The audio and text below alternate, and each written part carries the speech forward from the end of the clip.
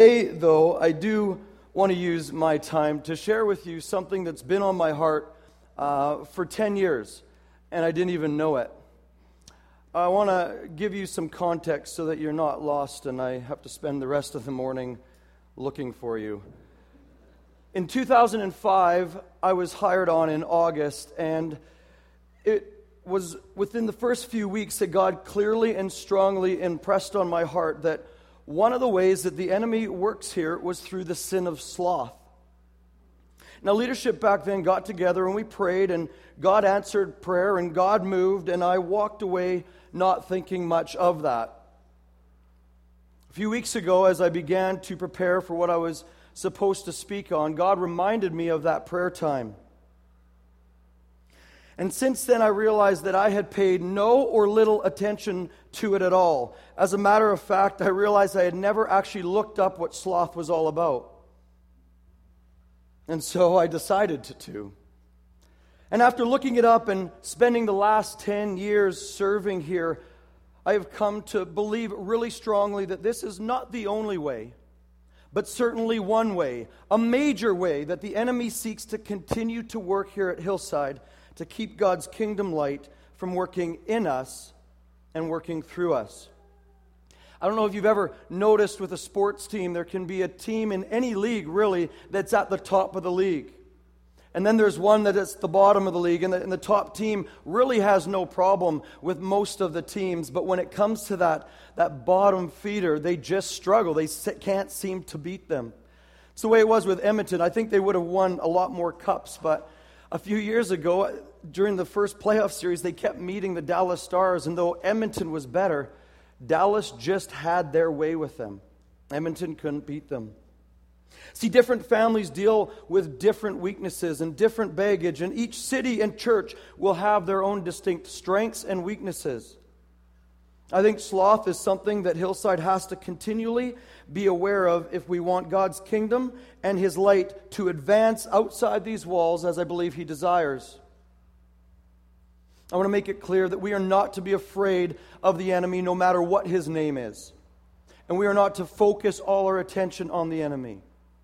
But we are instructed to be aware of the enemy's schemes. And so this morning I want to help you be a little bit more aware of how sloth can keep the light from God's kingdom from working in you and then shining through you when you walk out that door. Now, although it's important, really important to discover what sloth is and how it may impact you, the focus this morning isn't sloth, and it's certainly not you. The focus this morning is Jesus and His kingdom. See, Jesus wants to be king over Hillside.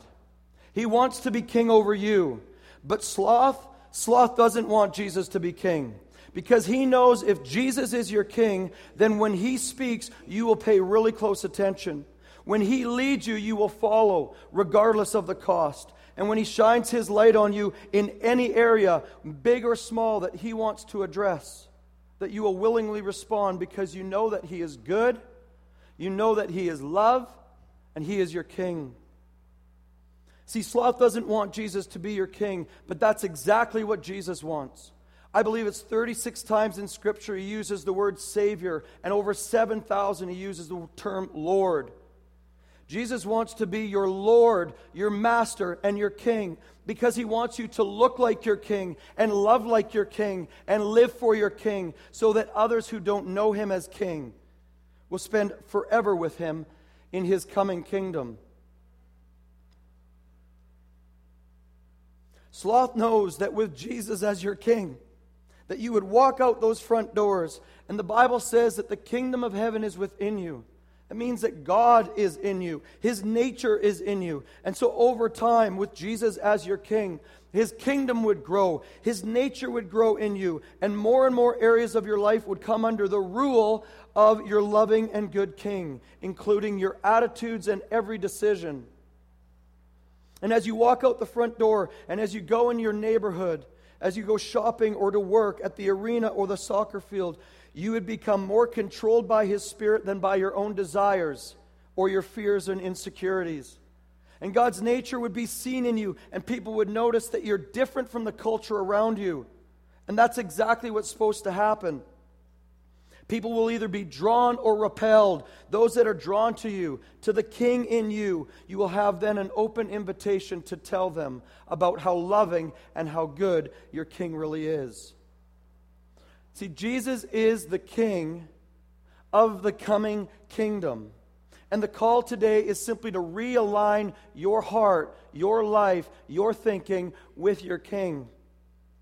And it's as simple as clear as this. Your King, by His Spirit, just like every other Sunday, wants to shine His light in you. Now, I've mentioned it before, and I'll say it again, that I get together face-to-face with a good, trusted friend regularly. And we catch up, but the main thing that we're there to do, before we even talk, we pray this simple prayer. And if we don't pray it, it's our heart attitude. It is, Jesus, would you shine your light in us? Whatever you want to show and speak to us, we give you permission, whether we like it or not. And more times than not, we're surprised at what He wants to reveal, what He wants to show. But without fail, He talks to us and shows us what He wants to address. And it's not always pointing out sin. Sometimes He just wants us to know how loved we are.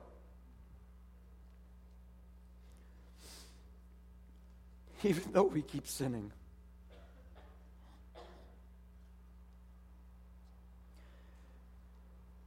As we go along today, I want you to be open to whatever He shows you, whatever He wants to point His finger on, wherever He wants to shine His light. And whatever it is, I would ask that you commit to dealing with it swiftly, with His help, aligning with Him and cooperating with Him. And I want you to see that if you are open to what He shows you, if you're open to His light, to His word, to His truth, and where He wants to work, then you actually receive His light and His word and His truth. And He can begin working in that area. But it doesn't stop there. The exciting part, and you can't miss this, is if you receive His light and His truth, then you leave out those doors with His light and His truth at work.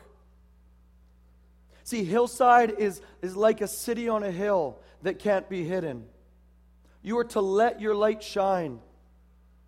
But the amount of light that leaves this place is dependent in part on how much you respond to the light, to the truth, to His word that He reveals to you. See, Jesus wants to be your King. And although He loves you, and He made it absolutely clear by His demonstration on the cross, although He loves you, you have to understand that you and I are not the center of this story. You and me are not the most important part. But Jesus as King, His eternal kingdom and glory are. And so there are people living in darkness that He loves just as much as you and I. And the only way some of them are going to see the light of the glory of Christ is when God's people are living with Jesus as their King, responding to His light and learning to live in the light of His truth outside these walls, out in the world, out in the darkness, where His light is desperately needed to be seen. Sloth hates Jesus.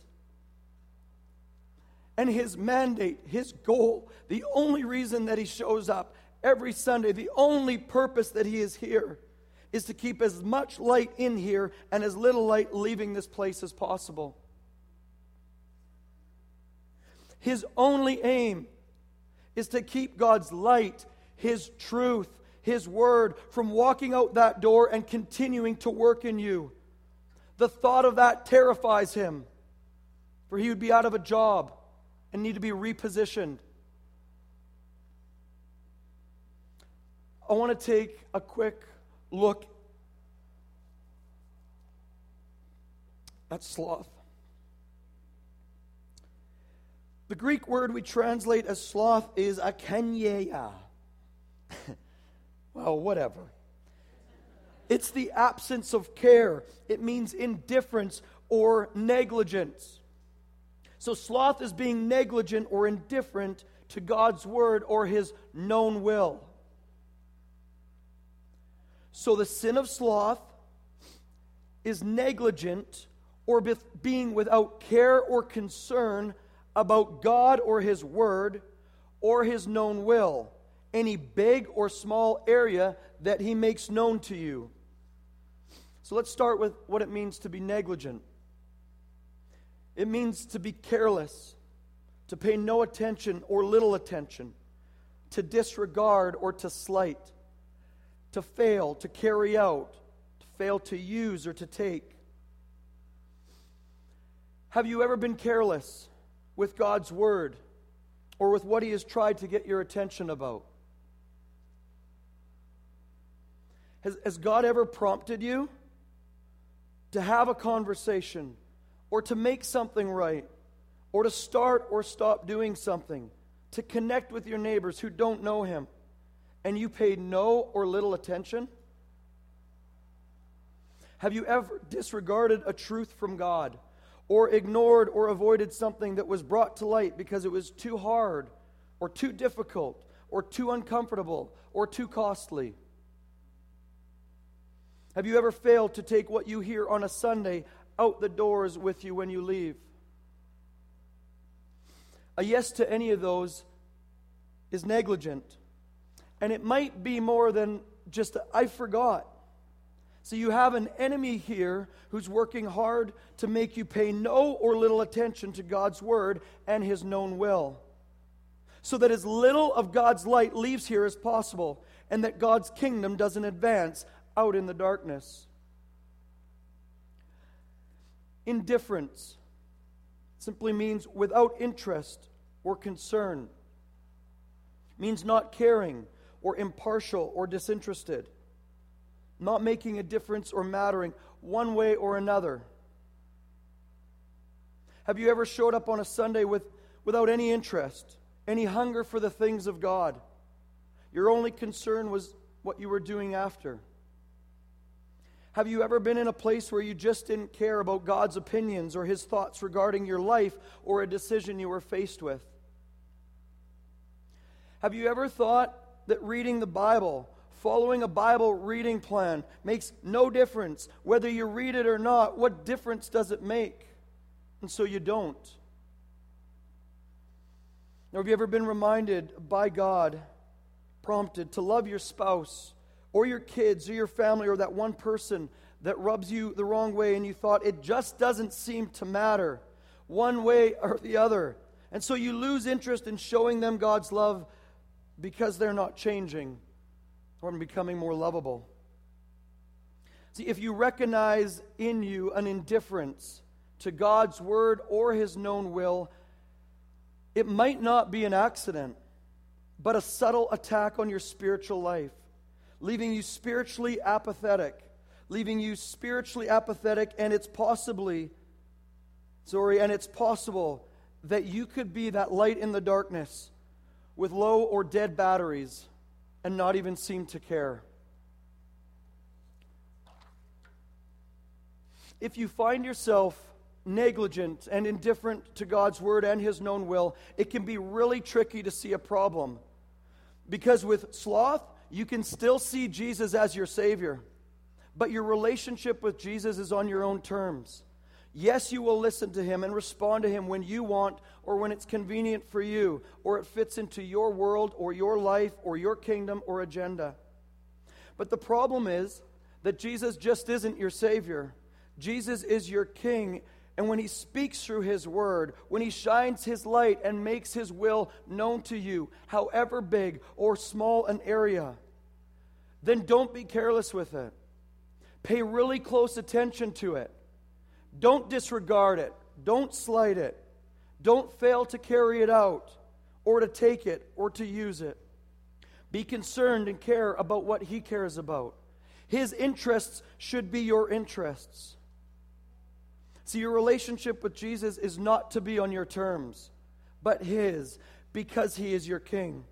And as your King, He has welcomed you and made a way for you and me to be invited to be a part of the greatest kingdom advance ever. See, He has made it so that your smallest act of love, your smallest act of faithfulness is seen by Him, rewarded by Him, and can bear eternal fruit by Him. I'm going to call Matt Hoffman up to have a little quick discussion. This is a young adult that I've known here for the last 10 years. I've grown, to love him and to care for him. I got faint as I'm getting old.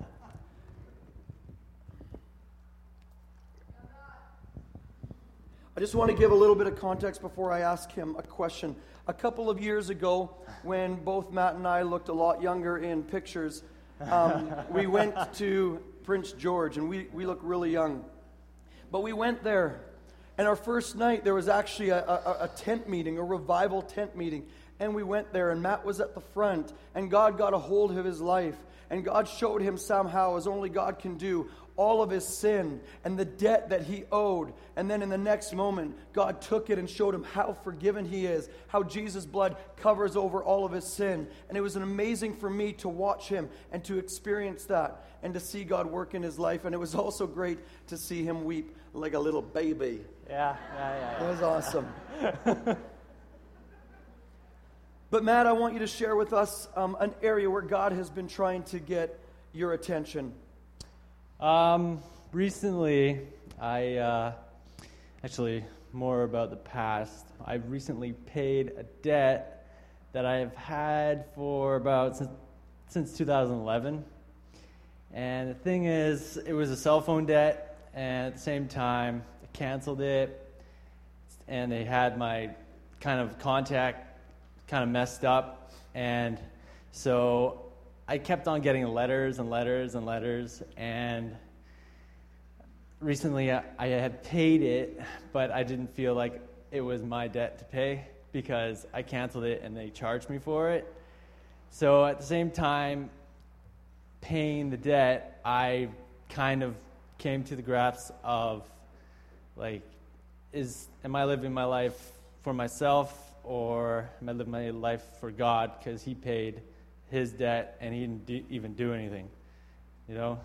And I kind of felt my life that there was a little bit of like stalemate of it's almost like your life's on pause when you have these kind of things hindering you, behind you. And I just felt the kind of release. It's kind of like waiting at the light to change, and you're just waiting, and it doesn't change, and then finally it changes. It's kind of how that kind of felt, like my life was back in resume of paying that debt. So, yeah.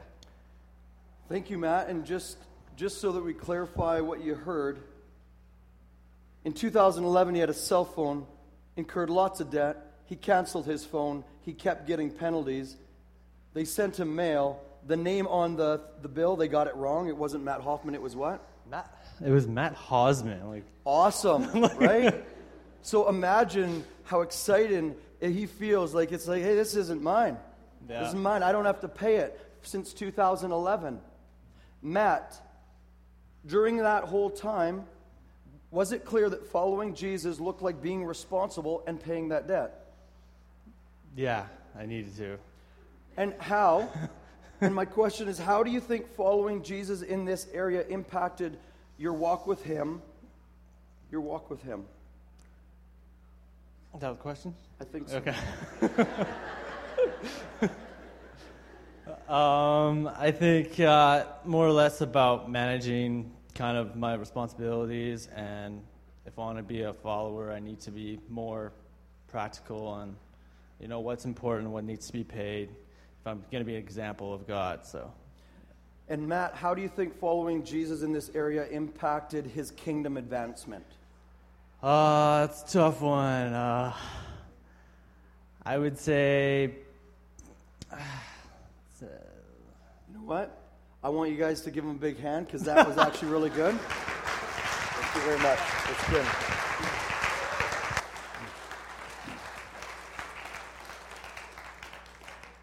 It actually helps prove a point that oftentimes we only look at how the sin affects me, but we don't consider how our sin not responding to God might affect his kingdom advancement. I worry and I care how it might affect me. It's money out of my pocket. I can't maybe spend it on this or that. But the real concern should be, how is this impacting God's kingdom advancement? If that's not your mindset, then God wants to help shift that so that you walk out this door differently. Thank you, Matt, very much. We know that sloth means to be negligent and indifferent about God's word and his known will, but there's another aspect to it. And just an aside, I want you to know that sloth isn't so much about indifference, but about rebellion. It's what he wants to bring. That's what the fruit he wants to bring in us. But another aspect that I want to talk about is about sorrow. St. Thomas speaks of sloth as sorrow, and I just want to read what one writer named Charles writes. Charles is a good man that I just found this week. Some modern commentators speak of sloth as a don't care feeling. Some even as a kind of falling out of love with God and the things of God. On account of sloth, the idea of right living and the gift of a transformed life inspires not joy, but aversion, even disgust, because it is seen as laborious, or as involving the setting aside currently enjoyed or sinful pleasures. By sloth, many experience sorrow, not joy or zeal, in following God and receiving a transformed human life. Rather, they are distressed at the prospect of what might have to occur should they embrace the faith more deeply. See, the sorrow that is referred to here is the distress caused by loss. See, setting aside currently enjoyed things or sinful pleasures when God asks is very distressing. It's very tough and can cause discomfort and anxiety. And so does it really matter if it's a small thing? Well, if he says so, if he shines his light on it, then yes. Speaking to a friend last week, he deleted an app off his phone that God had been speaking to him about. He had the game on his phone for about 8 months, and I don't know how long God was prompting him to get rid of it. The game itself was not a sin, but God made it clear that it was a distraction and had to go. Right there and then, my friend didn't just delete an app. He realigned his heart and his priorities with his King. He just made room in that moment, more room for God and his nature and his kingdom, so that while he's out of these four walls, God's nature has a better chance of being seen in his home, at his work, and in his relationships. Has God been speaking to you about something that has been keeping you distracted from him? And what are you doing about it? If Elijah were here, he would say, "How long will you waver? How long will you waver?" I'll do it tomorrow. How long will you waver? This stuff isn't easy, though. Whether your king requires you to delete an app from your phone, or give up your job, or give up your rights, to connect with your neighbors, or work through your baggage, there can be sorrow, there can be sadness, distress caused by losing something or having to let go of something you enjoy or find comforting. I'm going to invite Jordan Vendiola up here, and I'm going to ask him a few questions. And Jordan, I want you to listen very careful to the questions that I ask, because they may be different from what I had asked you to think about.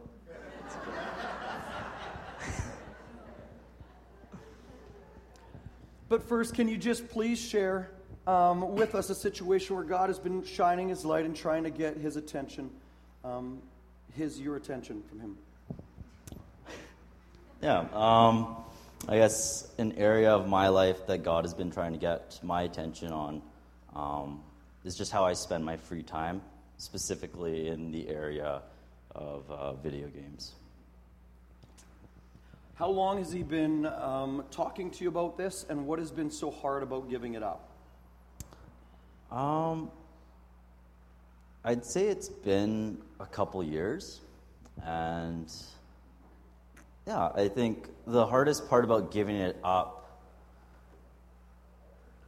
was more acknowledging that he actually wanted me to give it up. I think originally, I had always told myself, if God asked me to give this up, yeah, 100% I'll give it up. But it was so easy for me to justify him not actually asking. It's so easy for me to look at that and be like, you know what, I don't think that was actually God saying that. And so I think I'm okay doing what I'm doing. Jordan, how do you think this has affected or impacted the advance of his kingdom? Well, it's definitely taken away from various things that I should be investing my time into, whether it's reading scripture, praying for people that I love, even spending time with them face to face. I think the amount of energy that it takes away from my day as well, it just, instead of doing my best on the things that he's called me to, I end up doing, stuff that to everyone else it's like, oh, that's good enough. And I don't want to be good enough. I want to be what I was created to be. So. Jordan, what are ways that you've tried to overcome this? You've tried to follow him. I think definitely, I've brought it up in various accountability groups. I've also tried to do it on my own strength, where I would uninstall games, but then, the next day you can just install it back. So it's like, I lost it a day, so whatever. Lastly, where are you today with this, and how are you feeling about this area? I'd like to be able to say that I've overcome it, but that's not the truth, and it is a struggle. But I have been getting help from people that I trust. I have been praying through it, and I've really been seeking him in my times of temptation, and so it is a battle, but I know that he's seen me through worse, and so I'm encouraged, and I know that by his grace I will overcome. Amen. Thank you very much, Ben. That was awesome.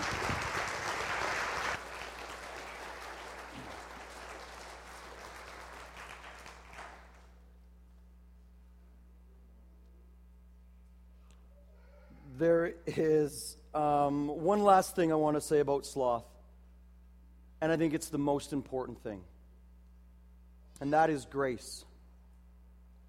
See, sloth also tends to dismiss the power of grace, since it focuses on the trouble or effort attached to walking in the Christian way, rather than to understand it as a work of God. I want to read from Colossians a few verses, and then later I'm going to read Paul's prayer.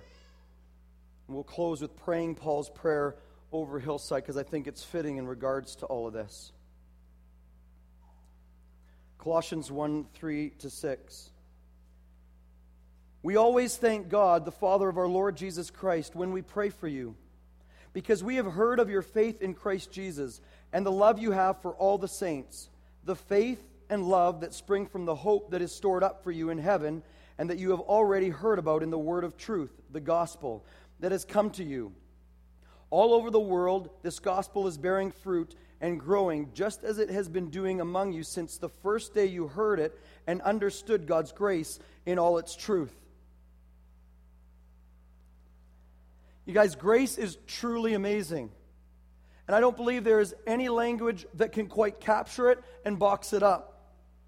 But Paul says here to the Colossians that they understand God's grace in all of its truth. I want to understand God's grace in all of its truth. If you pray and you are a list prayer, add this to your list. If you haven't known what to pray, you don't know what to pray and you haven't got started, start here. God, help me understand the fullness of your grace in all of its truth. It's a great prayer. Understanding grace is key to overcoming the sin of sloth. Yes, it's true that God's grace means and includes salvation and a free gift and forgiveness of sins and His love and His kindness. But it doesn't stop there. It also includes His enabling and His empowering. See, God's grace is given from your King, the I Am. Whatever you need. Do you need strength? Do you need endurance? Do you need patience or focus or resistance or courage or the ability to love those who are hard? He will give it in full supply without measure. Now, I know it's nice to think of grace in terms that when I sin and when I mess up, I can just be forgiven, have a clean slate, and then carry on with my life with paying little or no attention to God's will or His known word or known will. And when I sin again, I know I got the grace. And it is true that when you sin, you are forgiven, and that is good news. But it's also true what the writer in Hebrews says in 4:16. He said, "Let us approach the throne of grace with confidence, so that we may receive mercy and find grace to help us in our time of need." See, he's telling us here clearly that we are to come to the throne of grace as we face temptation, while we are tempted, not after we've given into it, to get the help we need to live for our King who sits on the throne. See, when we are tempted, or we feel indifferent or recognize we're negligent, we can run to the throne where our gracious King sits and we can say, "I want to follow you, but I'm torn by my desires." Or, "I just don't seem to have a hunger for you. I can't do this on my own," we need to say. "Enable me, empower me to follow you, and not my appetites, not my flesh, and my own worldly desires and fears." And you will receive His grace, His enabling power, and you will walk out of His throne room with all you need to go into the world with the light that the world so desperately needs. He is calling you and me to live like that. Not to do relationship with Him on my terms and just run to Him after I've sinned to get the grace I need, but to do relationship with Him on His terms where He is King, and I learn to sit and I learn to abide and stay with Him and run to Him to get the help I need to overcome all temptations, even spiritual apathy.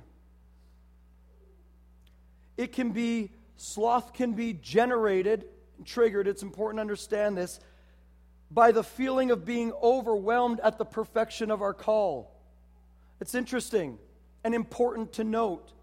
Sloth can be generated or triggered by the feeling of being overwhelmed at the perfection of our call. We are called to walk with our King, to look like our King, to love like our King, and to live for our King. It is a high calling, one that can seem overwhelming at times. There's one man who puts it like this: "At first I found the Christian life easy, and over time I found it hard and more difficult. And now I've got to the place where I realize it's impossible."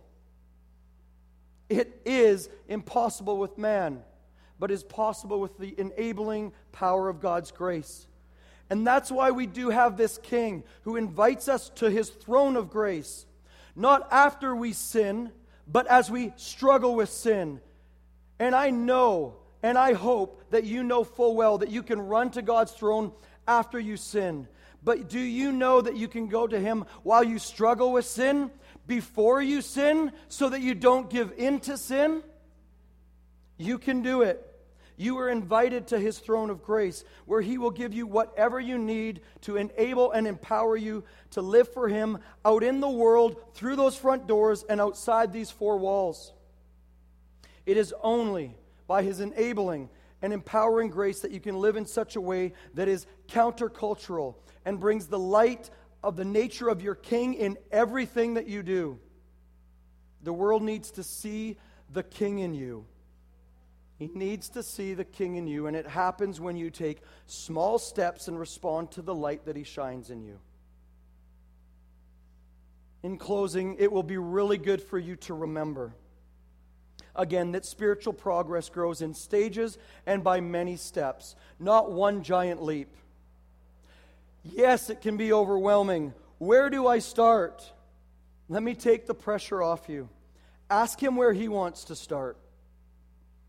Ask Him where He wants to start. You might be surprised. He might not start by pointing out what needs to change, but how loved you are. He knows what you need to see here and now. Will you be open? You're not going to wake up tomorrow or any other day a spiritual hero. You never will. Jesus is the only hero. And yet he invites us to be a part of the greatest kingdom advance ever known. How many of you have ever played Risk and thoroughly enjoyed advancing against the enemy? It feels really good to advance. God calls us to advance His kingdom outside these four walls, and that can seem pretty overwhelming if we think it's our job and our work. But it's not our work. It's His work seen in you and His work seen through you.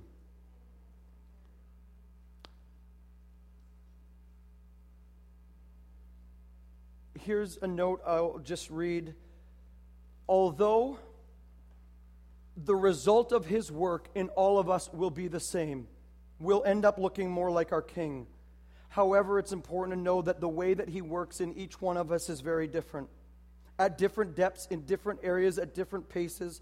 And it's not a cookie-cutter formula.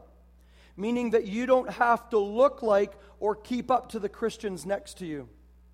All you need to do is respond to the King and His leading. At times, He will use a bright light that reveals and exposes more than you're comfortable with. This will be done out of love. At times, He will use what feels like a laser beam, where He wants to focus on just one small thing. This also will be done out of love.